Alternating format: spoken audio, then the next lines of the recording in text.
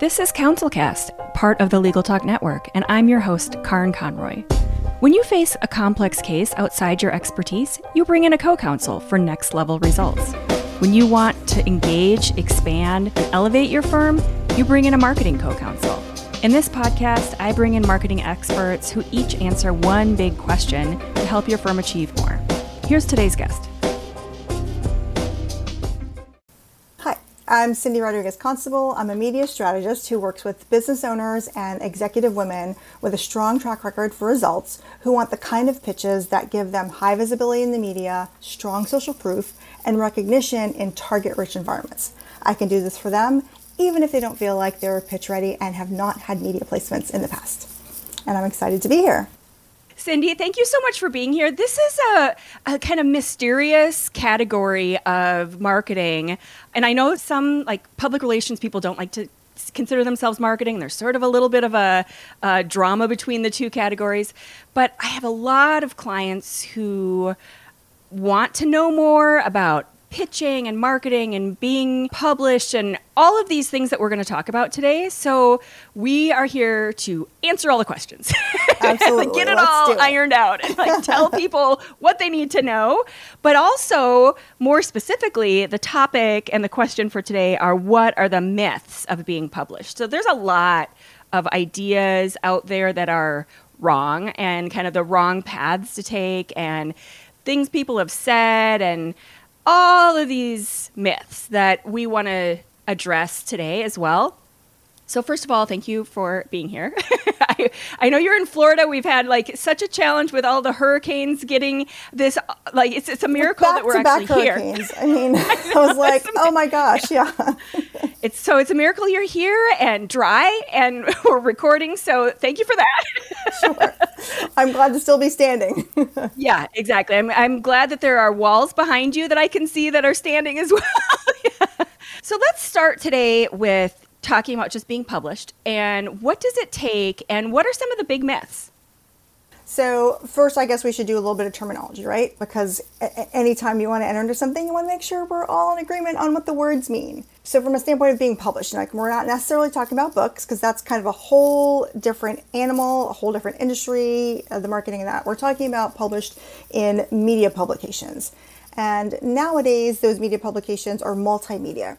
So it could be the written word, it could be audio, or it could be video, or any combination thereof. So understanding, and published means you are the creator of that content. So you wrote the article, you recorded the podcast, or you made the video versus a placement or just kind of standard PR where I, as a journalist, am writing the article and I use you as a source and I quote you. So published is a little bit different. You would have penned the piece, if you will. Okay, that's important. So when you're showing, for example, on this podcast, you're showing up, this is my podcast, but you're a guest on it. So am I the one that publishes it and you're kind of being quoted on it? Correct. You're the publisher. Even though you're all the content. Yes, right. You're publishing it, so you own the rights to the content. And it's your platform, it's your idea. And so for me, if I mention this on my media page, I would mention it as a placement. I was featured on your podcast versus if I was in the recording seat, then I would be featuring, you on my podcast. So it's just, it's kind of who curated the content, if you will, versus who contributed. And that's important because I think when you're talking about, whether you appeared on a podcast, whether it's your podcast and you have people on it, and that's only for podcasts, but also if you have a blog and people are guest posting on your blog, or if you're guest posting on other blogs, as a lawyer, it's important to use the right language or anyone, actually. Anyone should be using the right. Specifically for lawyers, they tend to be a little more anal than most about what that word means and how it's being used. Yeah, and they should be. Okay, so that's good to clarify, published versus appeared on versus quoted, and which one is what. So thank you for that clarification.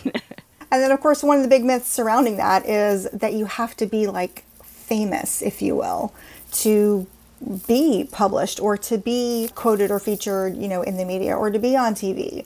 And you actually don't. Like, it's a 24-hour news cycle, and that goes for online publications as well as like the big media organizations.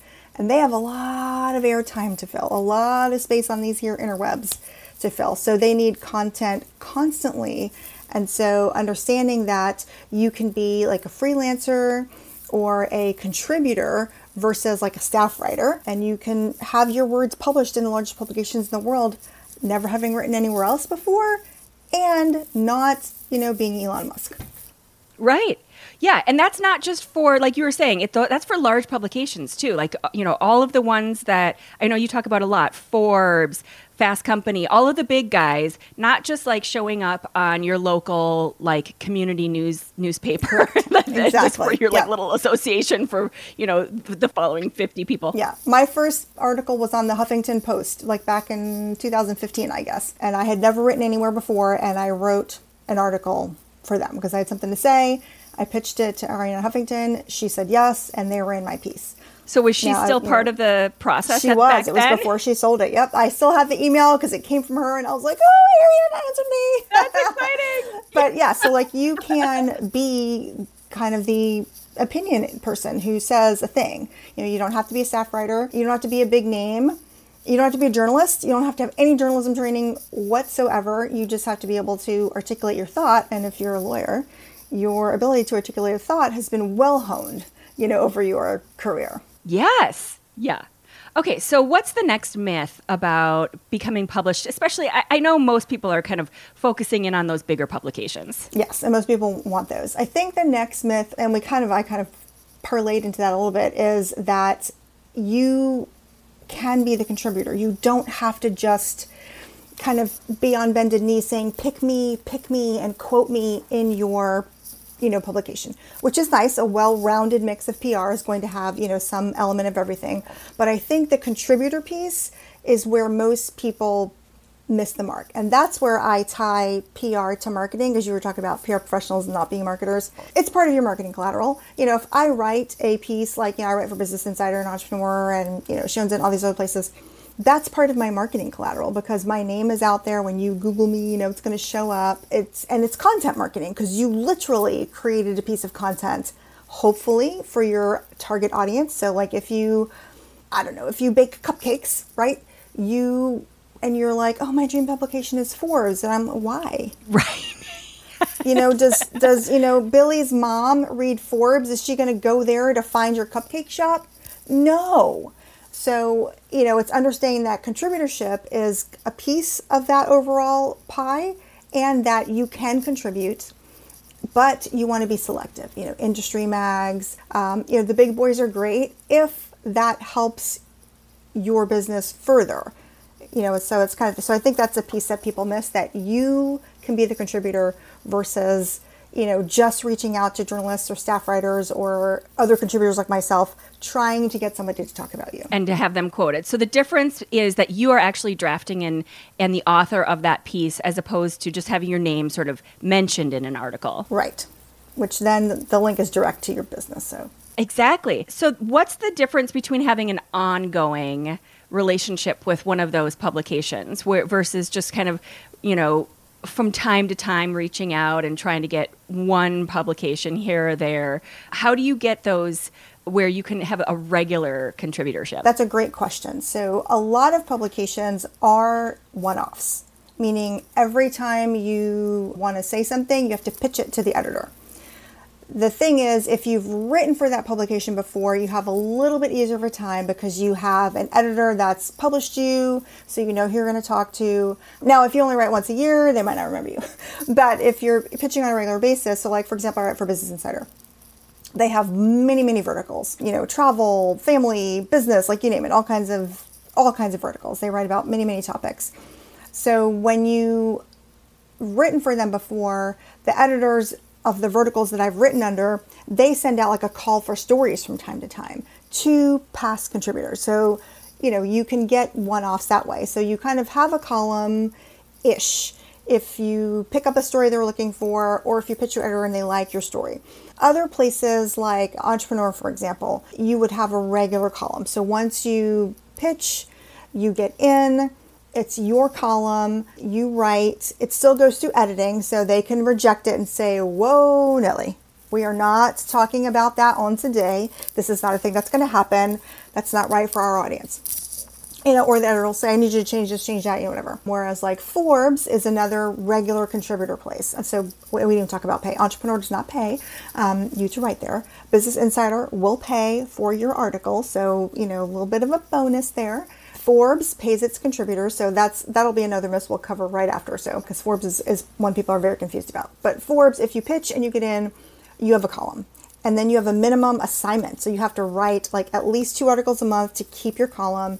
If you want to get paid, you have to write at least 5 articles a month. So also understanding what is the level of commitment that I'm required to have to keep up this column. And then that's going to go through an editor process, and there's a good amount of work. Not at Forbes. Okay, not at Forbes. Allows you to self-publish. They have a CMS, a content management system, that is called Birdie, and you can self-publish, which is why it is hella hard to get into Forbes, because your articles are not going to go through that process. That doesn't mean that if they're perusing your column and they see something untoward, they won't snatch it. They absolutely will. And they kick people out all the time. But other publications always edit first. Forbes kind of does it after you've published it, but it's like one of the hardest publications to get into for that reason, because they really want to make sure that they have vetted you. You go through like a panel interview, like all of this stuff to ensure that you're not going to say anything that is going to get them, in hot water.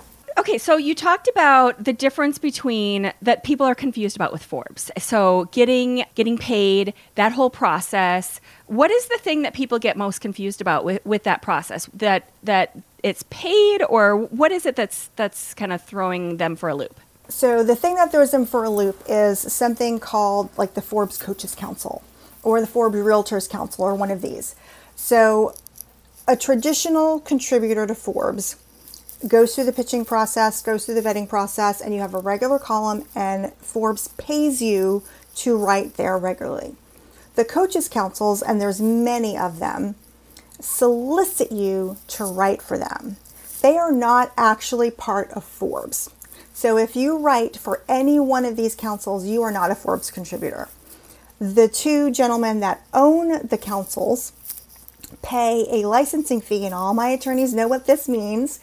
They pay $1 million a year licensing fee to Forbes to utilize the Forbes name. So you're not a contributor. Your articles are not indexed on Forbes, the website itself. And so they'll post them up there, but they're not indexed. So if somebody searched for you as a contributor, they wouldn't find you that way.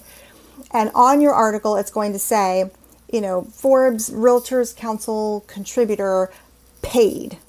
In other words, you paid to write that article. So that's how the councils work. You're paying $2,000 a year, $5,000 a year, depending which council you're on.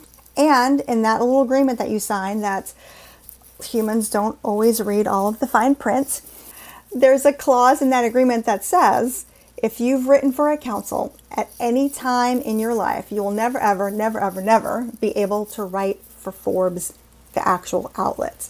You are banned for life.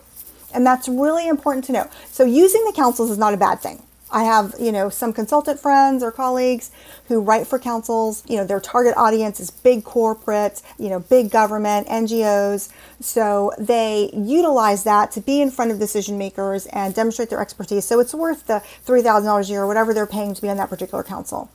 But I want people to realize that, because if you ever want to write for Forbes Maine, let's call it, and want to be paid, you're barred from doing that. So it's just knowing what's what, how you're going to use it in your business, and which is why I go back to like knowing where your target audience is, and should you even be writing for Forbes to begin with, so just understanding, which is why I love media strategy, because there's a lot to think about before you just start like pitching and then you come across stumbling blocks you didn't know were there. Sorry to jump in, but why do you think that is that they ban you? Like it's almost like they have... Because you've paid a fee, and because because remember, they're licensing that name. And so if Forbes lets you in and Forbes is paying you, then Forbes is eroding their own revenue from that fee that they're paid to utilize the name. And then the people who utilize the name would have a lesser pool of people to, make it worth it. So it's just, everybody's interest protected. And so, but it's just good to know ahead of time that it's really good to know. Yeah, that if you do that, you are shutting the door permanently forever writing for Forbes. And so you started to talk a little bit for a minute ago, and this is what I wanted to come back to. My marketing professor, when I was getting my MBA, he there was a few main big ideas that he talked about, one of which was figure out where your potential clients are and be there. And so this is kind of what you're talking about in terms of, like, if you're a cupcake baker and you're trying to like write an article on Forbes, that makes no sense. It doesn't align. And so this comes back to strategy and figuring out where you should be, like who are your target clients, or what is your target goal? Sometimes for law firms, it's a little bit different. They're looking more for like reputation building, and it's not like they're looking necessarily for sales. They're looking for big brands just to kind of boost their firm's name and stuff. But whatever that goal is, you need to start with that and then work backwards for which publications work. So can you talk a little bit about like what categories of different types of publications there are and like where they align differently? Yeah, absolutely. And for me, I'm a strategy girl. It all comes down to strategy. Like, what are you doing? Why are you doing it? How is it benefiting you? Where are you taking it? How are you going to utilize it? Because we see a lot of folks who, maybe get quoted. Then they don't know what to do with that piece once it's happened. Like, they post it on their social media, on their LinkedIn page, and they're like, I'm a psychiatrist and I was quoted in, I don't know, Psychology Discovery Today or Psychology Today. There you go. And so you're like, fantastic. And then social media's cycle is boop, boop, boop, boop, boop, and it's gone. Like, okay, so you did all that work for what? And of course, and then there's the whole thing of whether it's a hot link, it's a no follow link. Like, what did Psychology Today do with your quote? Did they have no link? Is it a no follow, meaning it's really not going anywhere? It shows a link, but you're not getting any street cred for that. So there's all these things to consider. Like, how are those being used? And where does it fit in your overall strategy? Because, PR or being published or being quoted or, any of these things is social proof, right? So from the perspective of, even if you're an attorney, and your objective isn't maybe necessarily to get clients from a publication, you're trying to get good street cred. So are you needing street cred with other people in the legal profession? Or, are you a, trademark attorney and you're trying to get, street cred with like people who invent things? So where would you need to, like, what do you want this media placement, whatever kind of media placement it is, to do for you and your brand? What do you want that to do? And so that's kind of where you would start. And so do I need an industry mag? Am I a government lawyer, for example? I need to, have some media. So like the, mayor of New York knows I'm a good lawyer because I want to represent them. I mean, good luck with that, but I want to represent them. I want to be their, municipal attorney. Yeah, right. So what publications is the mayor of New York going to read? Well, he might be reading government industry publications. So maybe that's where you want to, put some information in. You want to talk about, the pitfalls of zoning or urban planning or development, or, or maybe you want to, like the mayor runs the police force there. That's not true in all mayorships. So maybe you want to be in a, public safety type publication that talks about these things. Or maybe you have a contrarian viewpoint and how things should be. So you want to really think about, what do I want these media placements to do for me? Whose eyeballs do I need to be on there? And, and it all comes down to like, how am I going to serve the readership or the viewership of this publication? Because no editor's going to let you in if you're writing about yourself anyway. That was my next question. That's not, okay. I was like, we can get there. So how am I going to serve the viewership? Exactly, because I feel like a lot of my clients really want to talk about themselves, their experience, the cases they've won. And this is my favorite myth. Right, exactly. So, and then I was going to spin that for a myth. Exactly. So what are the myths and the correct kind of direction for what you should be? So you found those publications, you figure out, okay, these are the top 3 or 4 that I really want to be published in.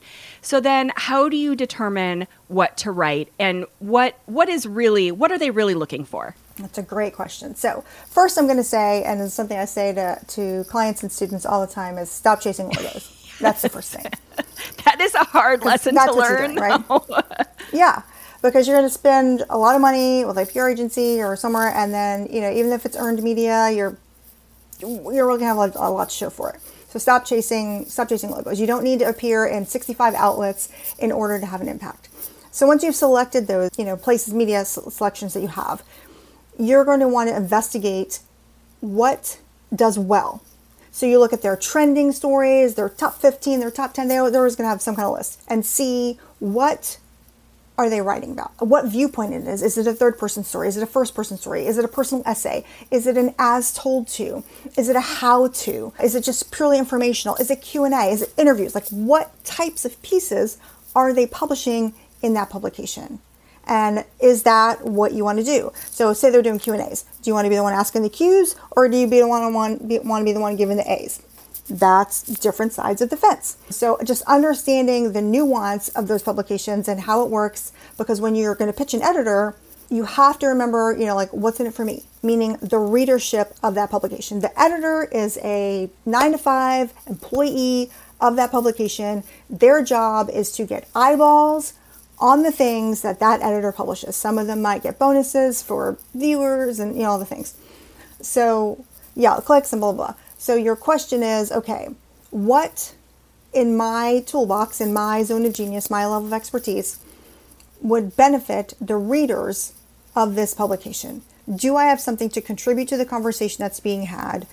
Do I have a contrarian viewpoint to a widely accepted thing that I can back up, with some data and some, information, expertise, versus talking about yourself? And everyone always wants to start talking about themselves. Nobody cares. I mean, let's just be real. Like, nobody cares. Like, everybody and their grandmother has a rags to riches story. I don't care that you grew up in the projects in Brooklyn and, you bootstrapped your way through law school and you got, I feel like this is one huge myth, and I'm just going to kind of make a point of this being a myth, is this whole tell us your story idea. I don't know where this started. Maybe you have some insight into it, but I've been on podcasts where they tell us your journey. I'm like, no, I don't. First of all, I don't want to speak to people who relate to my journey. I want to speak to people who relate to where I'm at right now. Exactly. Because I love this. I love this line of questioning. Yeah. I have so much to say. So tell me why that's such a horrible myth and it's so wrong.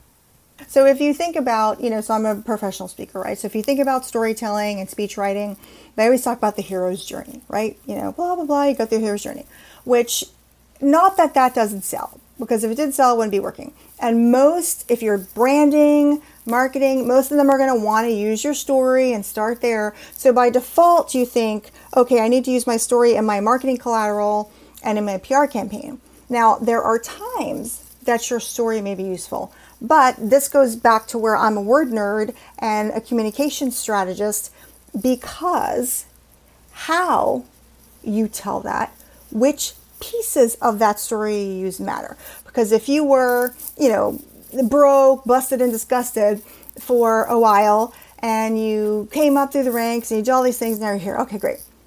That story. So stories are about relatability, right? You want people to remember, stories, sell, better than anything else. But what about that story are you trying to connect with the audience on? So if you're connecting with the broke, busted, and disgusted, as a lawyer, that's kind of problematic, because you're probably not going to be able to get any good billable clients if you're connecting with those folks. They can't afford you. And then that's not to say that you abandon your roots or where you came from. It's how do I use that? In what capacity does that make sense? Or is the part of my story where I was the editor of the law journal or whatever at my law school the place where I drop them in? Because when you're telling a story, you're going to drop them in to a piece, and then you're going to move them along. Because it's the hook, right? In marketing, you got to have the hook, right? Exactly. You're not going to start at birth, like, okay, right. And then was I learned the hook, to walk. I was broke? No. Yeah. Now the hook might be I was broke, depending on what your story is and where you're going with it. But the hook might more be, when I stepped in front of the jury to give my opening argument, this happened or that happened. And so you're like, what happened? Oh my God. Because, lawyers are storytellers, right? Opening arguments, closing arguments. Even when you are preparing your line of questioning for your witnesses. That's why the objection leading the witness comes up, right? Because you're trying to paint a picture, tell a story. So it's not just like, this is my story, this is what I did, because the problem is the only people who can relate to that are people who have had a similar story as you, and who you, like you said, in my capacity, who I am today, where I am now, and the service I provide to others is the people who connect with a prior version of myself who I'm trying to reach, or am I trying to reach people that are connecting with the current version of myself and the services and the products and whatever it is I provide. And then most of the times you want to pitch your story because you just want people to know all about you, be great. Now, they'll get to know your story. Over time, they'll get to know your story. So when you're pitching, it's very, very challenging to be me-centric, me-focused, because that's not focused on, that's egocentric. It's not focused on the readership. It's not benefiting them in any way. Because one, unless you're like Jeff Bezos, they probably don't care how you got there initially. Now, once they get to know you and what you can do for them, then they might say, oh, so you've not always been a lawyer? You went to law school in your 40s? Wow, tell me about that. So then you'll get there. But most folks are so wrapped up in themselves and or the thing they created, the business they run, that they're like, oh, I want everybody to know. Well, they will know once they know that you can help them. So that's kind of my take on that. Well, and the Jeff Bezos story that people connect to is this hope that someday I'm going to be that rich. It's not that they care about what happened in the beginning of Amazon when it was just a bookstore and it was competing with, it was still competing with Barnes and Noble and whatever. Nobody cares about that part of the story. The part of the story they want to hear is the part that like connects to something. It's possible for me too. Yeah, in their head about the hope of that. And maybe I won't be a billionaire, but maybe I can be super successful. And so I think that's so, so important to focus on that part of the story that you want to connect with people. So if you want to connect with those people who are down and out, and you want to say, okay, I was down and out at some point, which makes no sense. Like, why would you want to pull those in? Then that's the story you tell, but right. That makes now, no if sense. you're like a civil rights attorney, totally different. You may very well want to connect with those people, or you're probably more likely trying to connect with the organizations that represent those people. So it would still be in how you tell the story. And of course, a lot of lawyers listening, right, or all lawyers listening probably, I want to put my disclaimer out. By no means am I advocating for you being untruthful, yes, or inauthentic in how you tell your story. Yeah. So I'm not saying, we're not making up stories. We're not manipulating our story. Yeah. We're not manipulating anybody, in this. It's being judicious and selective so that you get the desired outcome while being authentic and truthful and above board and, all of the things.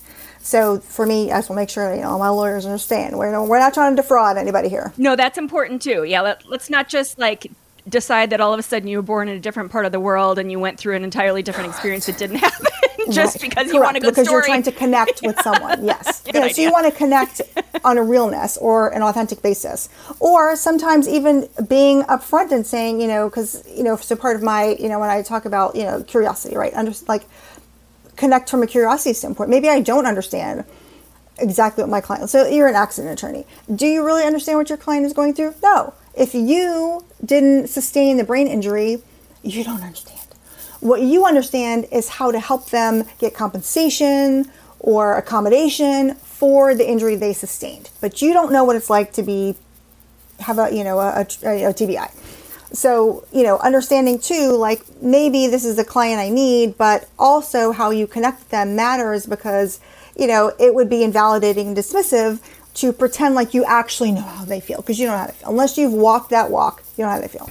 Yeah, and so then the story is more like, these are the successes I've had in the past. I've worked on this kind of a case in the past. This is what I know, and this is the story I can tell in relation to your experience, but I don't know your experience. Or these are the myths and the downfalls and the pitfalls of what you don't know about how this case would proceed, how the should legal you choose system to, is going to treat it, yes. So it's, you can connect, it's just how is important. Exactly. Okay.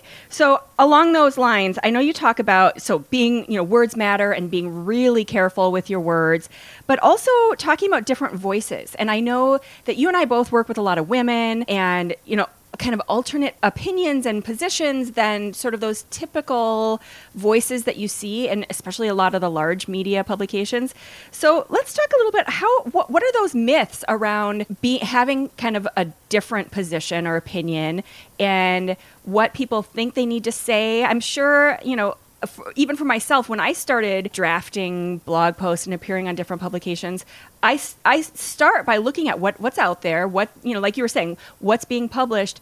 And it's all oftentimes a lot of white guys. They're saying things a little bit differently. They have a different approach from me. And it's like, and I've had that conversation in my own head. Like, do I need to adjust my approach to be more like them, or what's your advice, and what's the kind of mythical ideas that people have around that kind of work?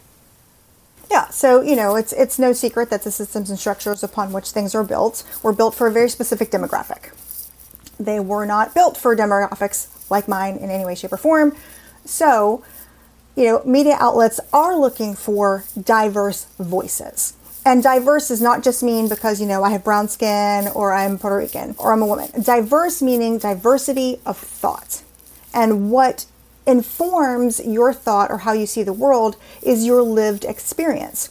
Which is why, I can see the same situation differently, because my lived experience, the lens through which I'm viewing the world, has been shaped by the things that I've been through. As a Hispanic woman, like working to not have my Hispanic accent, so that I speak plainly. And, so there's lots of things that I've been through. So it forms my opinion differently on the same subject.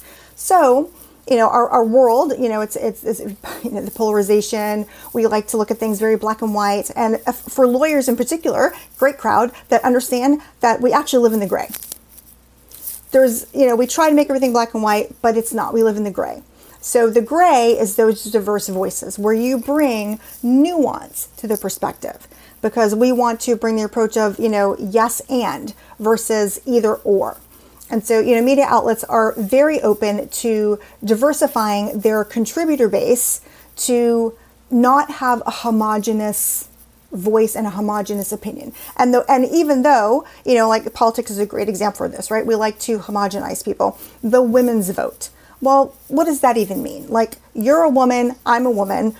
We're still going to see things different because we're not all the same. Right. We have lots of different things, or the Hispanic vote. Yeah. Well, the Hispanic vote's not all the same. No. Depending on what ethnicity I have behind that, if I'm Venezuelan, or if I'm Cuban, or if I'm Puerto Rican, if I'm, like Honduran, like, we're not a block. We don't vote as a block. And so it's important for publications to have those diverse opinions. And so editors really actually love a good contrarian opinion, because if, like you said, you're looking and most of the advice is very similar, one, from the standpoint of standing out in the sea of sameness, it gets very challenging to get your pitch accepted because you sound like everyone else. Like, what's the hook here?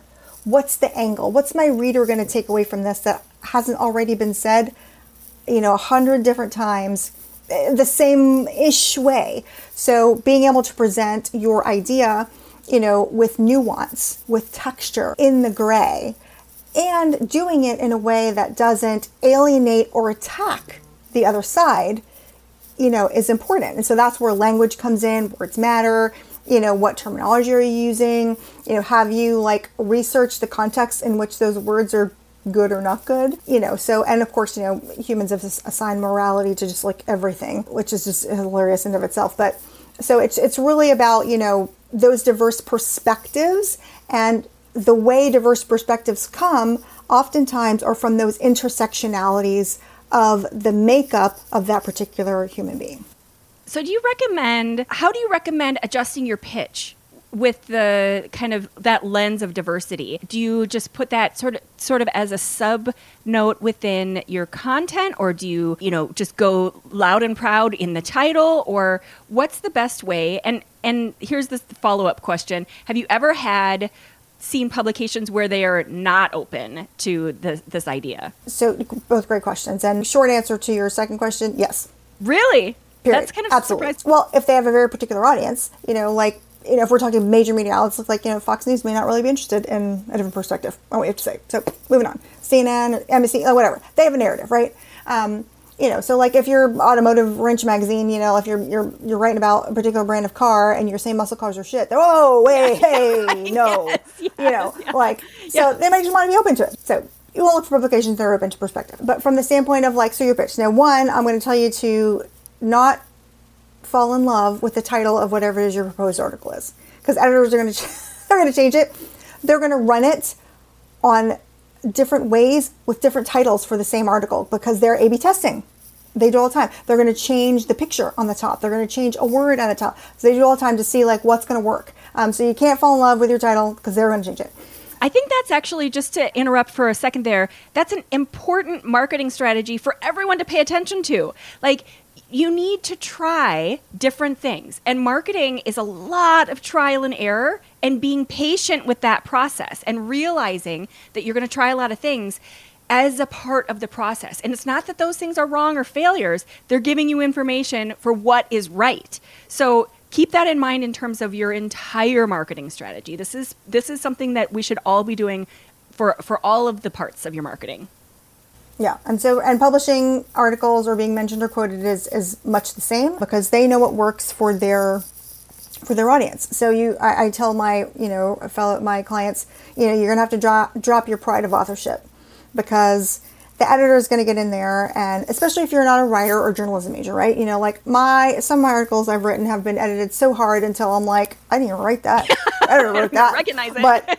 But that's my idea, and that's my premise, and that was my desired outcome. And holy crap, you made that sound amazing. Yeah, well, and those are going to be your leads too. Those are still right. The same people that are going to come to you. You're going to make that connection. So whether the word is this or that, does it really matter in the end? No. You're still getting the outcome you want. Your feelings are going to get hurt if you're worried about what the editor is going to do to your title and to your piece.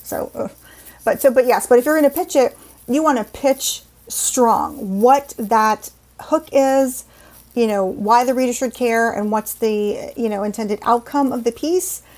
Because you don't want to sugarcoat what it is you're trying to convey. So if you have something very contrarian, I would just put that right out there and say, this is exactly how I feel. Or if you maybe are agreeing with some premise, but there's something people have missed about it, you want to just put that right out there and say, this is the element. I agree with how we're doing it, but this is the element that people are missing that would make it better, make it different, or whatever.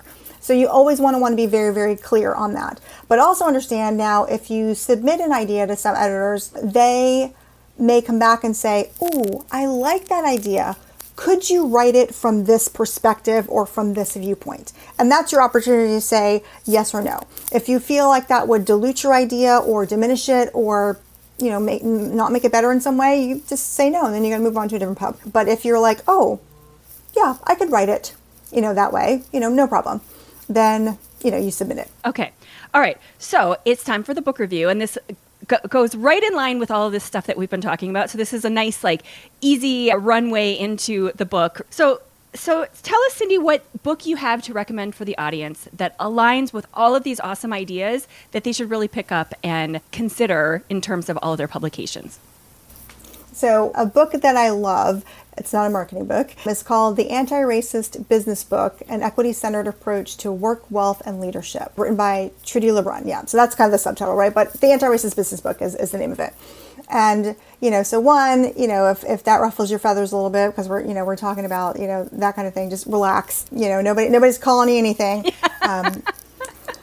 Take a breath. Yes. The reason I like that book so much is because she is living in the gray. Yes. Right. And she is understanding, and she's talking about, how having an equity-centered approach to, leadership or business processes is important because, the modern world is constantly, evolving. And there's, a lot of times our theories or leadership were crafted long time ago. And, we have to understand that people are not omnipotent necessarily. They couldn't have thought of some of the things that we have now. I'm a 70s baby, right? So, I could never have dreamed of talking on a video call to you right how, like, I mean, this was like, like I had a cord on the phone, right? Like, I mean, to age myself a bit, call waiting didn't exist, okay? It was not a thing. Like, I remember when it came out distinctly. This is like Jetsons era stuff that we're doing now. Exactly, right? Exactly. Yeah. Oh my gosh. Like, where is my Rosie? Yeah, That's what I want to know. Exactly. But so, understanding, right, that like fixing old systems isn't, a slap. Right. It is like innovation wouldn't exist if we weren't willing to examine how something worked and do something different. So it's no different with words. And, the way that you, think of like we have new words that come up all the time that were not used before, or the context in which a word is used now is different from how it was used in the 20s or the 1800s or whatever. So sharing, those perspectives, if you can like not be offended for a minute and, read about what the toxic parts of capitalism look like versus a justice-based like commerce system. Because, the systems are not designed in perfection, and the systems don't even operate, like if you're looking up the textbook definition of a lot of the, systems that we have now, the systems that we exist under are not those textbook definitions. They're manipulated for all sorts of reasons, right? So I just really love this book because it tries to look at the existing business practices. How do we make them equitable? How do we exist within the framework as we work towards, improving, changing, innovating in, how this model that we exist under works. And a lot of that comes down to, definitions, understanding what the meaning of some of those things are, how far are we from the textbook definition of how it was meant to work, and what languaging do we use? How do we get people to come together in community and agree to do things different or better that make the world itself, if you will, more equitable? So you just examine those things. And if you're in the press, PR, any type of leadership, if you're a business owner, like we've seen people be tanked by one, poor tweet. Or a marketing campaign that goes really south really fast. One word is slightly wrong, or they meant something different, but it doesn't matter. It's being interpreted a different way. And that's it. That's all it takes to, people are losing their jobs. They're losing their careers. They're losing their reputation over one bad phrase, when if they had just taken that step back and kind of recognized where those pitfalls and the challenges and the changes are. And that's where the diverse perspectives come from. Yeah. Because, if you work in an office that's very homogenous in nature, everybody comes from the similar background, all the things. Their intersectionalities are very similar. And you write a think piece because you've existed kind of in a vacuum and you've not sought outside or different perspectives, or when you hear a different perspective, your feelings are hurt. And so you can't take it on board and realize that, there might be a different way to look at this thing that I was just unaware of. People take ignorance as an insult. No, I am ignorant of how to build an airplane. That doesn't make me stupid. I just don't have that information. I've never sought it out. I haven't had a need to. And it's the same way when we talk about communication strategy and all of those things.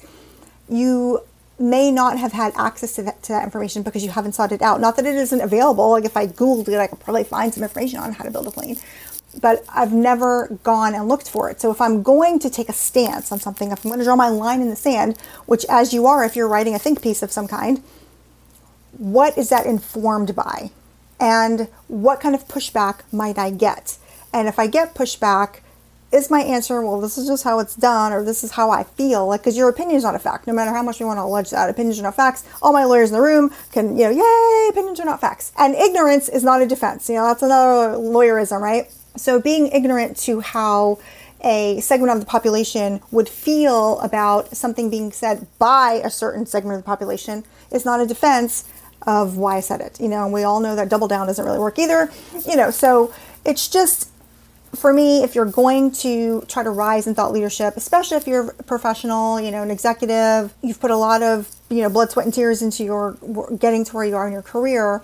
And as you try to step out on a bigger stage by getting press, getting media, we really want to think about that brand reputation management, if you will, because your brand is one thing, but how people perceive it is something else altogether. So it's just, for me, it's just that piece. So I just like that book because it kind of just points to all of those different things that, I wouldn't have necessarily thought about, so that you can have dialogue versus, just talking at and saying like, this is what it is.